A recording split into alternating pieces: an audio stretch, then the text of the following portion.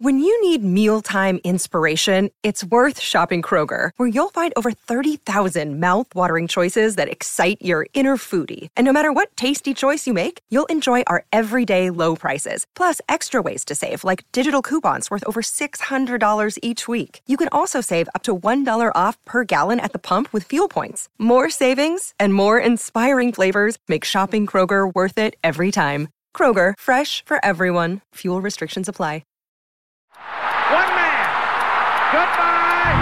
Hello, Heisman. 20, 25, 30, 35, 40, 45, 50, 45. There goes Davis. Oh, my God. Davis is going to run it all the way back. Auburn's going to win the football game. I give it back now to the 30. They're down to the 20. All the band is out on the field. He's going to go into the end zone. Four-man Alabama rush. Got him. No, they didn't. Oh, my gracious. Yep. How about that?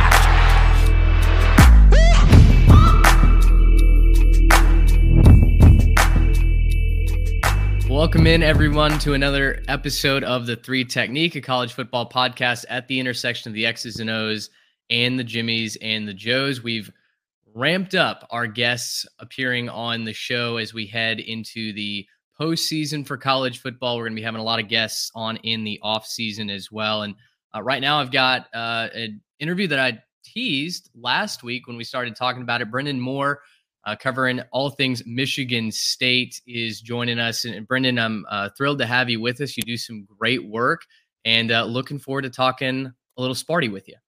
Yeah, man, appreciate you reading my stuff as always. And thanks for having me on. Yeah. So first, before we get into Jonathan Smith and Michigan State football, a program that has a lot of tradition, a lot of winning ways, and has fallen on some hard times, I have to ask, when you saw the four teams come up on Sunday afternoon for the college football playoff, what was your initial reaction? I was a little bit shocked that they went with Alabama over Florida State. I mean, I don't know why. Maybe I shouldn't have had faith in the committee to put Florida State in over an SEC team like Alabama. So, yeah, I was a little bit shocked. Maybe that's some of my own fault. But I thought Florida State should have gotten that 4 spot. I think they deserved a spot. I mean, if an undefeated Power 5 conference champion doesn't get in, I seriously question the committee. I understand Alabama's the better team. I agree with that. I understand that Alabama has the better resume. I agree with that. However, if Florida State, they're undefeated, they could not do anything more than what they did. And they proved it on the field. Alabama had an early loss to Texas. Didn't look good against South Florida. I know Milroe didn't play. They didn't look good against Arkansas. They needed a miracle at Auburn to win. Yeah. So I feel like the committee didn't take into account those 3 wins, those close wins from Alabama that were not impressive against either mediocre or bad teams. So yeah, I know Florida State's resume they went 13-0, but yeah, they had some close games against Boston College and a couple other teams. But I mean, I thought Florida State should have gotten that 4 spot. I'm not terribly upset because I think the matchups are better between Michigan and Bama and Washington and Texas. I think they'll be really close games. So I'm not too upset, but I think Florida State should have gotten that 4 spot. I agree. Viewers of this show for a long time will know, especially if you listen to the Saturday night show where we predicted what we thought the committee would do. We also mentioned what we wanted. I was adamant that there is no way the committee can ethically leave Florida State out without ripping apart some sort of the fabric of this game. It felt like they breached an honor code. And, maybe, like you said, maybe that's my fault for assuming they wouldn't do that. I don't know if there are the real ramifications in the sport going forward, because now we go to a 12-team playoff, right? Like, they don't have that dilemma again. No one is ever going to be as upset over who gets the 10, 11, 12 seed as we are the 3rd and 4th seed. So I don't know. Maybe they got off scot-free. Josh Pate had a good point. Boo Corrigan is kind of, the number one enemy of the college football world right now. But will that be a case a week from now, a month from now, a year from now? No, probably not. Everyone will have forgotten who he was. And, we'll just talk about that year that Florida State got snubbed. But go on to enjoying the 12-team playoff. It's a fascinating kind of way the cookie is crumbled. I agree with you. I think they got the two best matchups. I think we're going to have a heck of a college football semifinal, but gosh, like the eggs that they had to break to get there certainly rubbed me the wrong way. Last question on the playoff. Georgia, where would you have put the Georgia Bulldogs? I think they're properly put at number 6. I mean, yeah, they only had one loss, and it was to Alabama by 3, but the margins in college football are just so small, even when you're the top dog in college football. And I don't think Georgia's going anywhere. I mean, just a 3-point loss to Bama doesn't mean that, the program is falling off or whatever. But I would have put Georgia at 6 behind the 5 teams that are above them. Obviously, I would have flip-flopped Bama and Florida State, and I think the committee would have done a great job, in my opinion. But yeah, I would have left Georgia at 6. And the losses, when you lose these games, they matter when you lose them. Like, you look at Alabama's loss to Texas. They lost to a playoff team. That was in September. They had time to rebound, build that resume up to where it was good enough in the committee's eyes to get them into that 4-team playoff. So Bama lost in September, progressed very nicely, improved throughout the year, whereas Georgia went 12-0, perfect regular season, lost last week. And that last impression that you make to the committee really matters. That was kind of my takeaway from Georgia dropping from 1 to 6, is that last impression in conference championship weekend. That matters more than any other game in the season. Yeah. Tough timing. Like you said, Georgia loses one game in a conference championship game. Alabama gets to, look not very impressive against Texas early games in the season. And then they get the benefit of the doubt. It is certainly an interesting conclusion to the 4-team playoff. I lied. One more question. Who's your national champion? Man, this is tough. I haven't thought about this a ton. If I had to pick right now, I'd go Bama over Michigan in the one semifinal. I'd go Washington over Texas. Okay. And I think I'd go Bama over Washington. But I think all 3 of these games, the 2 semifinals and the national championship, I think they're going to be very close. I don't think we're going to see a playoff. I think this might be the best 4-team playoff we've ever seen. Just you look at the point spreads in these semifinal games. I mean, I don't have like the stats actually pulled up, but I don't remember a time when both playoff semifinals were like under 4-point spreads or something like that. I think Washington's like 4.5-point underdogs to Texas. But I mean, you look at when TCU was in the playoff last year, I think that game was like a 7.5-point spread.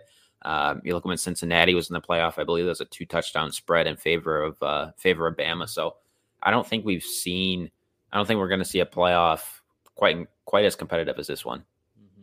I agree. I'm looking forward to it, man. It's going to be a couple of really, really good games. Hopefully they deliver and we get a great national champion, a team that we feel like, they absolutely earn that. I think we're headed towards a positive conclusion, despite all the inconsistency from the committee. I think the games on the field might save the taste of this season in everyone's mouths. All right, let's get to the topic at hand. Up in East Lansing, it has been a strange couple of months, years, I guess, even. Michigan State is a program that's made it to the college football playoff. They have tradition, they have resources, and they've had a very solid roster at their disposal. Of course, Mel Tucker being fired for cause earlier this season. And it's left the program, at least to my eyes, as someone who doesn't cover them day in, day out, listless and in search of an identity. So I guess first, before we get to the new coaching hire and the future of this program, tell me about the last couple of months as Michigan State has tried to finish this season. Like, where are we? Where is the new coaching staff taking over this program from? I wrote a column on this after the Penn State loss, so about a week and a half ago. But the new coaching staff, I put it like this: the new coaching staff is walking into a house where the Michigan State program represents the house, where it just got ravaged by a tornado. Yeah, there's still some There's still some pieces in there, like maybe this family picture is still not broken. The foundation of the house is still up, but everything's torn apart and they just have to come in and rebuild. So the pieces are there. Michigan State has some young talent. Mel Tucker did a decent job recruiting, especially down south. He went into Florida, went into Georgia a little bit, got some decent talent that's currently on the roster and hasn't entered the portal as of now. So there's some young talent.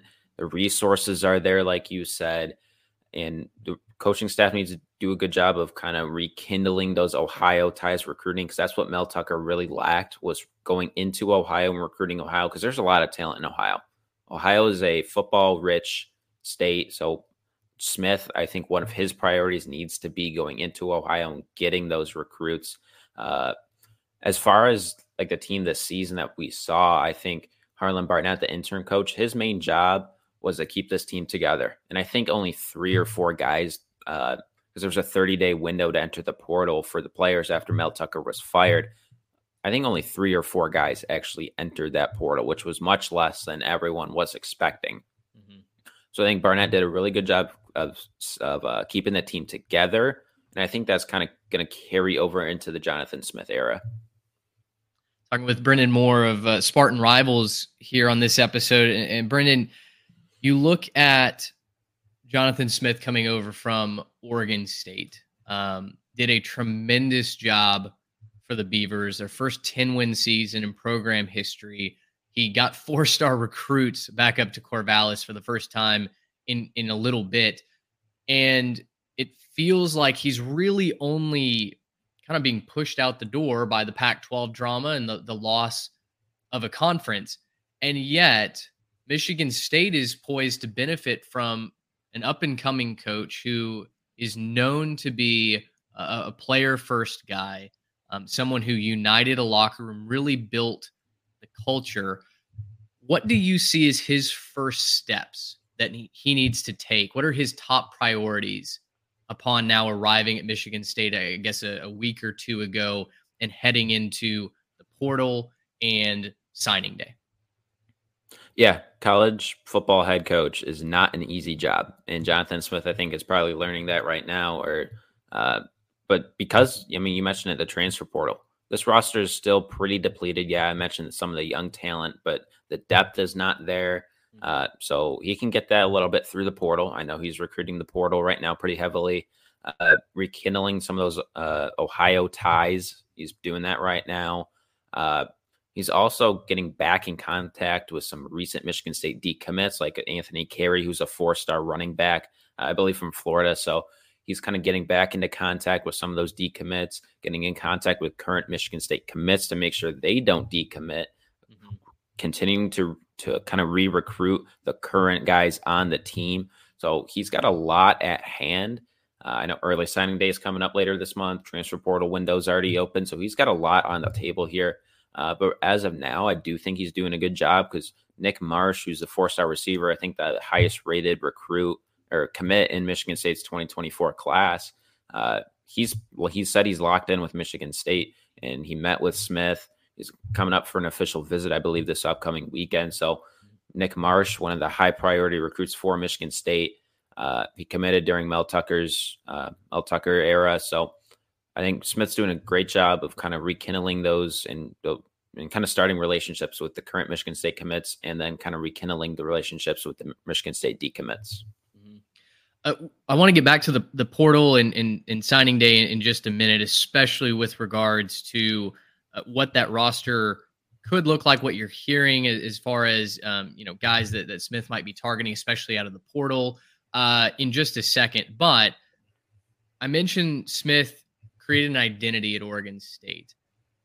The Big Ten is about to change in ways that we haven't seen on the college football landscape in decades, right? With Pac-12 schools coming over and the heavy hitters at that: Washington, Oregon, USC, UCLA. What is Michigan State's identity either going to be, or what does it need to be, in your estimation, in this new Big Ten? Yeah, so Smith mentioned this in I don't know if it was his introductory press conference or he met with the kind of media members after. He said that Michigan State needs to be a blue collar place, and he's kind of a blue collar guy. I mean, Michigan State is mostly developmental program. When you look at them under Mark D'Antonio, they weren't recruiting a ton of 5 stars and 4 stars. They were getting 3 stars, guys no one else wanted, and developing them into high quality players, starters at the Big Ten level, not just the Big Ten level, but Big Ten championship level. They won multiple championships under Mark D'Antonio. I know Smith and D'Antonio have been talking a lot. So I think Smith kind of wants to replicate what D'Antonio did. Obviously, he wants to recruit at a high level, but Michigan State, they're just not going to recruit at the same level as maybe an Ohio State or a Penn State or some of these other teams that are joining the Big Ten, like a USC or an Oregon. So Smith knows that. Smith's going to get his fair share of 3 stars. He might get some 4 stars in there as well. But this is going to be a place where it's going to be a developmental program for the most part, and that's fine. I mean, you see a ton of developmental programs throughout the country. He did it at Oregon State.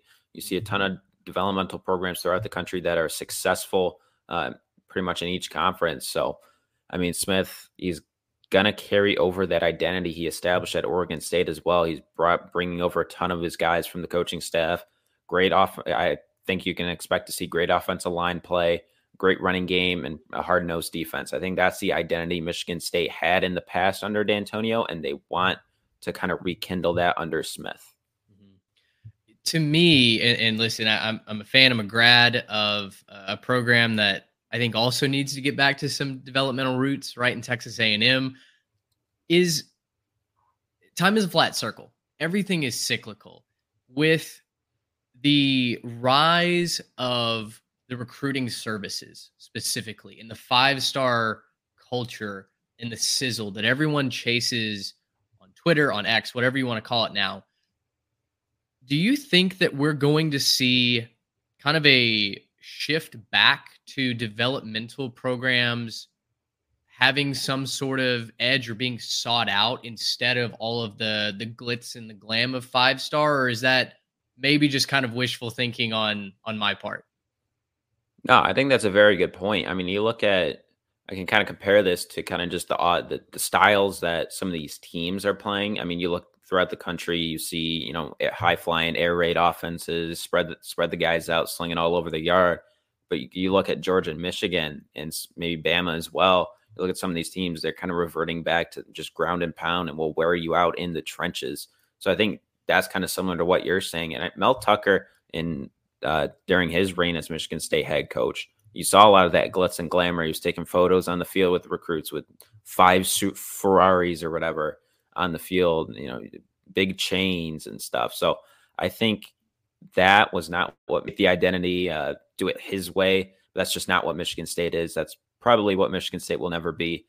So I do think you're going to see some more kind of developmental programs, less glitz and glamour, I think is how you described it. So yeah, I do think that's a good point. I think you could start seeing that. I mean, you saw it at Oregon State with Jonathan Smith. I think Michigan State could be that next program. It certainly feels like that's the track that a team like Michigan State at least needs to start down, and then we'll see what develops from there. I mentioned championship pedigree. You talked about it. Conference championship pedigree, made it to the college football playoff there at the very beginning, 2015, I believe, if I'm not mistaken. So yeah, the pedigree is there. They've just got to get back to it. A lot of guys hit the transfer portal from Michigan State once the portal opened, specifically at the quarterback position. What are you hearing Jonathan Smith's either strategy or kind of recent developments are there? And might he be bringing a guy over from Oregon State? Yeah, I am pretty confident in saying that a guy from Oregon State by the name of Aiden Childs will likely be coming over to Michigan State. Obviously, things can change, but right now it's trending in that direction, which I think that would be a huge get for Smith and Michigan State. I mean, he was a 4-star out of high school. I believe he was a top 100 recruit as well, so very talented. And we saw flashes of him this year out in Corvallis. I thought he played well as a true dual threat kind of guy. I think he's better than any Michigan State quarterback on the roster this past season. I mean, you look at some of the guys that entered the portal. Sam Levitt's probably the most talented out of them all. He was a 4-star. came in his true freshman season, played 4 games to preserve that red shirt, but I thought he played well. So that was probably the biggest quarterback loss Michigan State had in the portal. But I mean, you look at the 2 other guys that entered, Noah Kim, Kaiten Hauser, they both had their fair share of struggles this season, fair share of turnovers as well. So I don't think a complete turnover at the quarterback position is bad at all for Michigan State. I think it's fine. Levitt's probably not a guy you want to lose, but if you're bringing in a guy like Childs and probably another guy from the portal and maybe adding a 2024 high school commit, then I think you're in pretty good shape.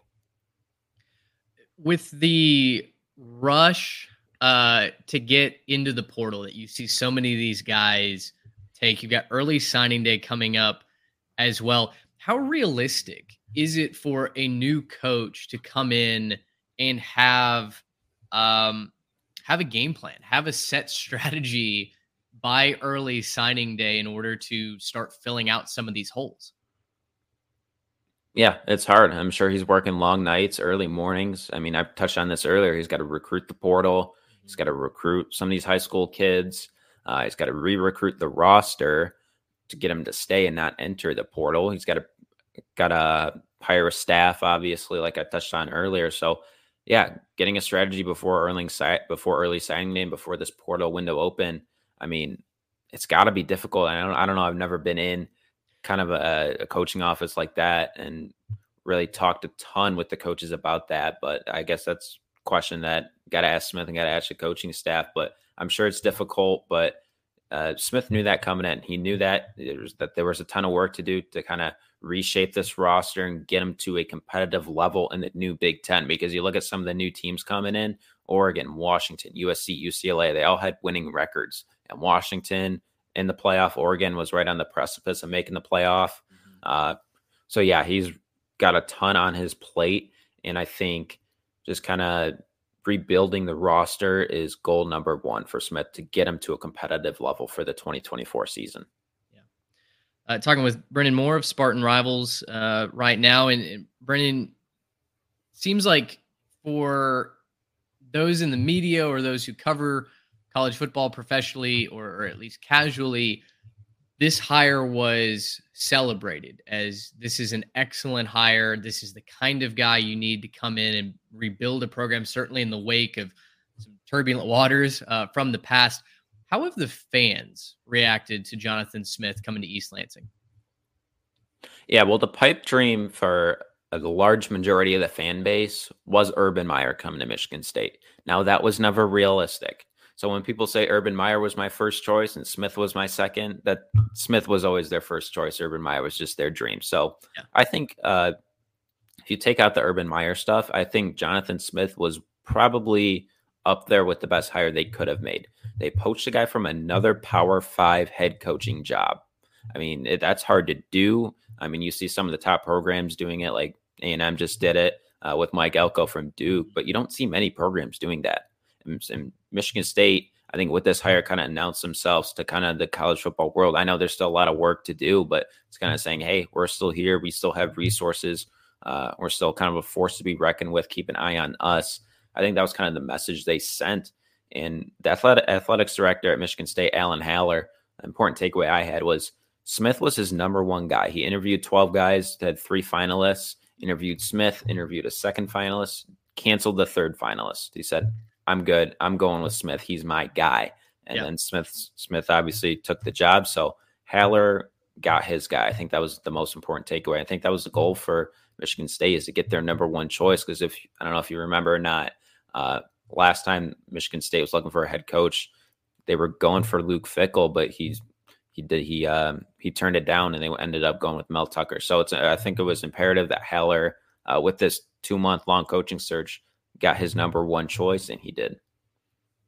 Yeah. And it certainly right now seems like he hit a home run hire every offseason. We grade head coaching hires. For me, Jonathan Smith is absolutely an A. I think right now, the best hire of this round so far, and likely to be that as well. I'm curious because down here in College Station, Urban Meyer's name was thrown around as well by it seemed more the football casuals than anything. What would your reaction have been had Urban Meyer been hired at Michigan State? I would have been shocked because I never thought that was realistic. And kind of the reporting we did over on our site, Spartans Illustrated, was there was not really a scenario where he would have became a head coach at Michigan State. But if he did, I think I would have been shocked. I think a majority of the fan base would have been shocked. But my reaction probably would have been, well, you want super conferences?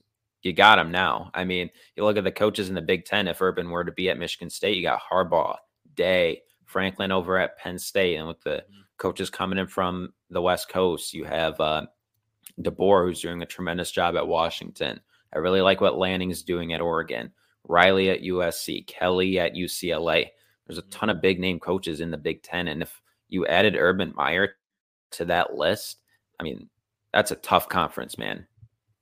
It certainly would have been, no doubt about it. Feels like we're turning into the NFL light more and more every day, and I think the coaching hires are certainly a part of that.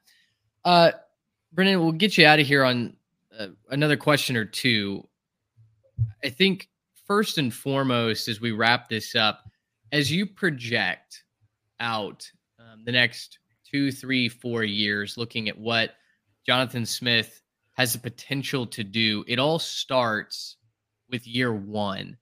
In your mind, what is a successful year one under Jonathan Smith look like? It's tough to say right now because I don't know what the roster looks like.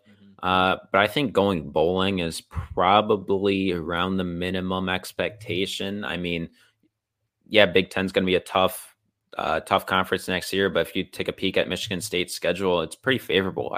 I believe they don't play Penn State. I think the only team from out west they play is Oregon. So they have Oregon, Ohio State, Michigan, Iowa. Those are probably their 4 toughest games. They have 3 winnable non-conference games against FAU, Louisiana. Then at Boston College will be their toughest non-conference game.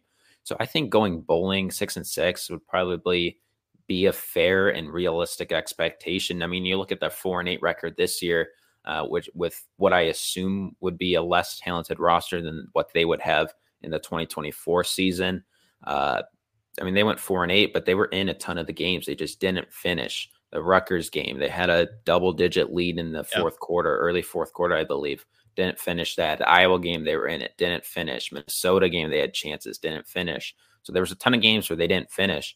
So I think this team this past year could have gone 6-6 if the ball bounced their way a couple of times. Just didn't happen. So I think 6-6 without seeing the roster. Obviously, I can give you a better projection, probably spring practice time. But yeah, I'd say 6-6 would be a good expectation. With the super conference model heading our way, where is Michigan State's ceiling as you can project it right now? And I'm not talking about next year, but going forward, is Michigan State a program that can once again return to that kind of A tier level of contention? I think they can. I think it's going to be a long road ahead. I think there's a ton of work to do, but you look at the 12-team playoff, you don't need to make the Big Ten championship game or even win the Big Ten championship game to get into that 12-team playoff. So if Smith, he has a 7-year contract with Michigan State. If he can make the playoff, 2-3 times, I think that'd be a successful 7 years at Michigan State. Obviously, if that happens, he'd probably get an extension. But yeah, I think making that 12-team playoff probably every now and again is kind of the benchmark for Smith. And yet, like I said, you don't need to be a Big Ten champion to get in. So, I mean, he can finish third, maybe even fourth in the Big Ten, go 10-2, 9-3 might even be good enough to get you in that thing.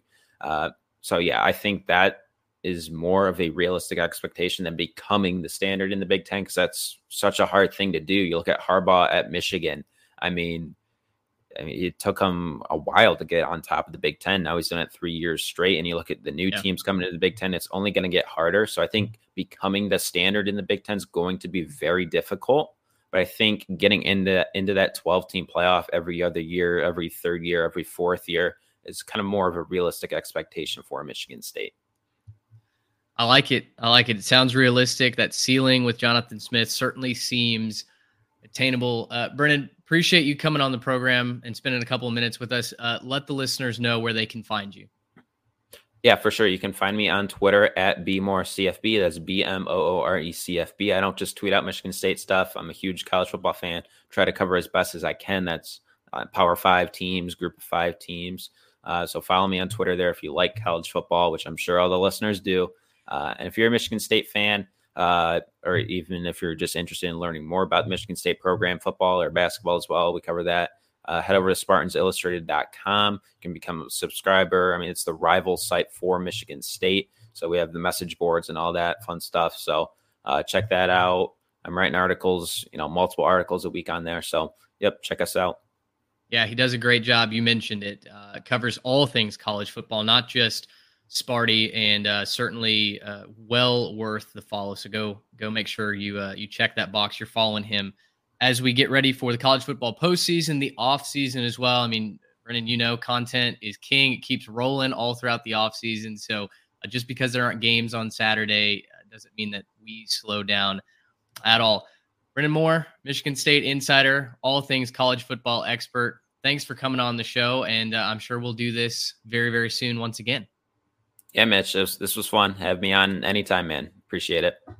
Perfect. Well, we will do just that. Want to thank the listeners, the viewers over on YouTube. If you're new, if you found this show through this interview, we would highly encourage you follow us on YouTube at 3TechPod. You can do so on Instagram and Twitter, the same handle. We love talking with all college football fans. And like I mentioned, as the offseason approaches, we want to ramp up these interviews, get all different kinds of perspectives, make sure we're touching as many fan bases as we possibly can. And Brendan's just the latest excellent edition of that. Well, it's another episode of the 3 Technique. Once again, follow us at 3TechPod. Leave us a review on Spotify. Make sure you're subscribed to the YouTube channel. And until next time, so long, everybody.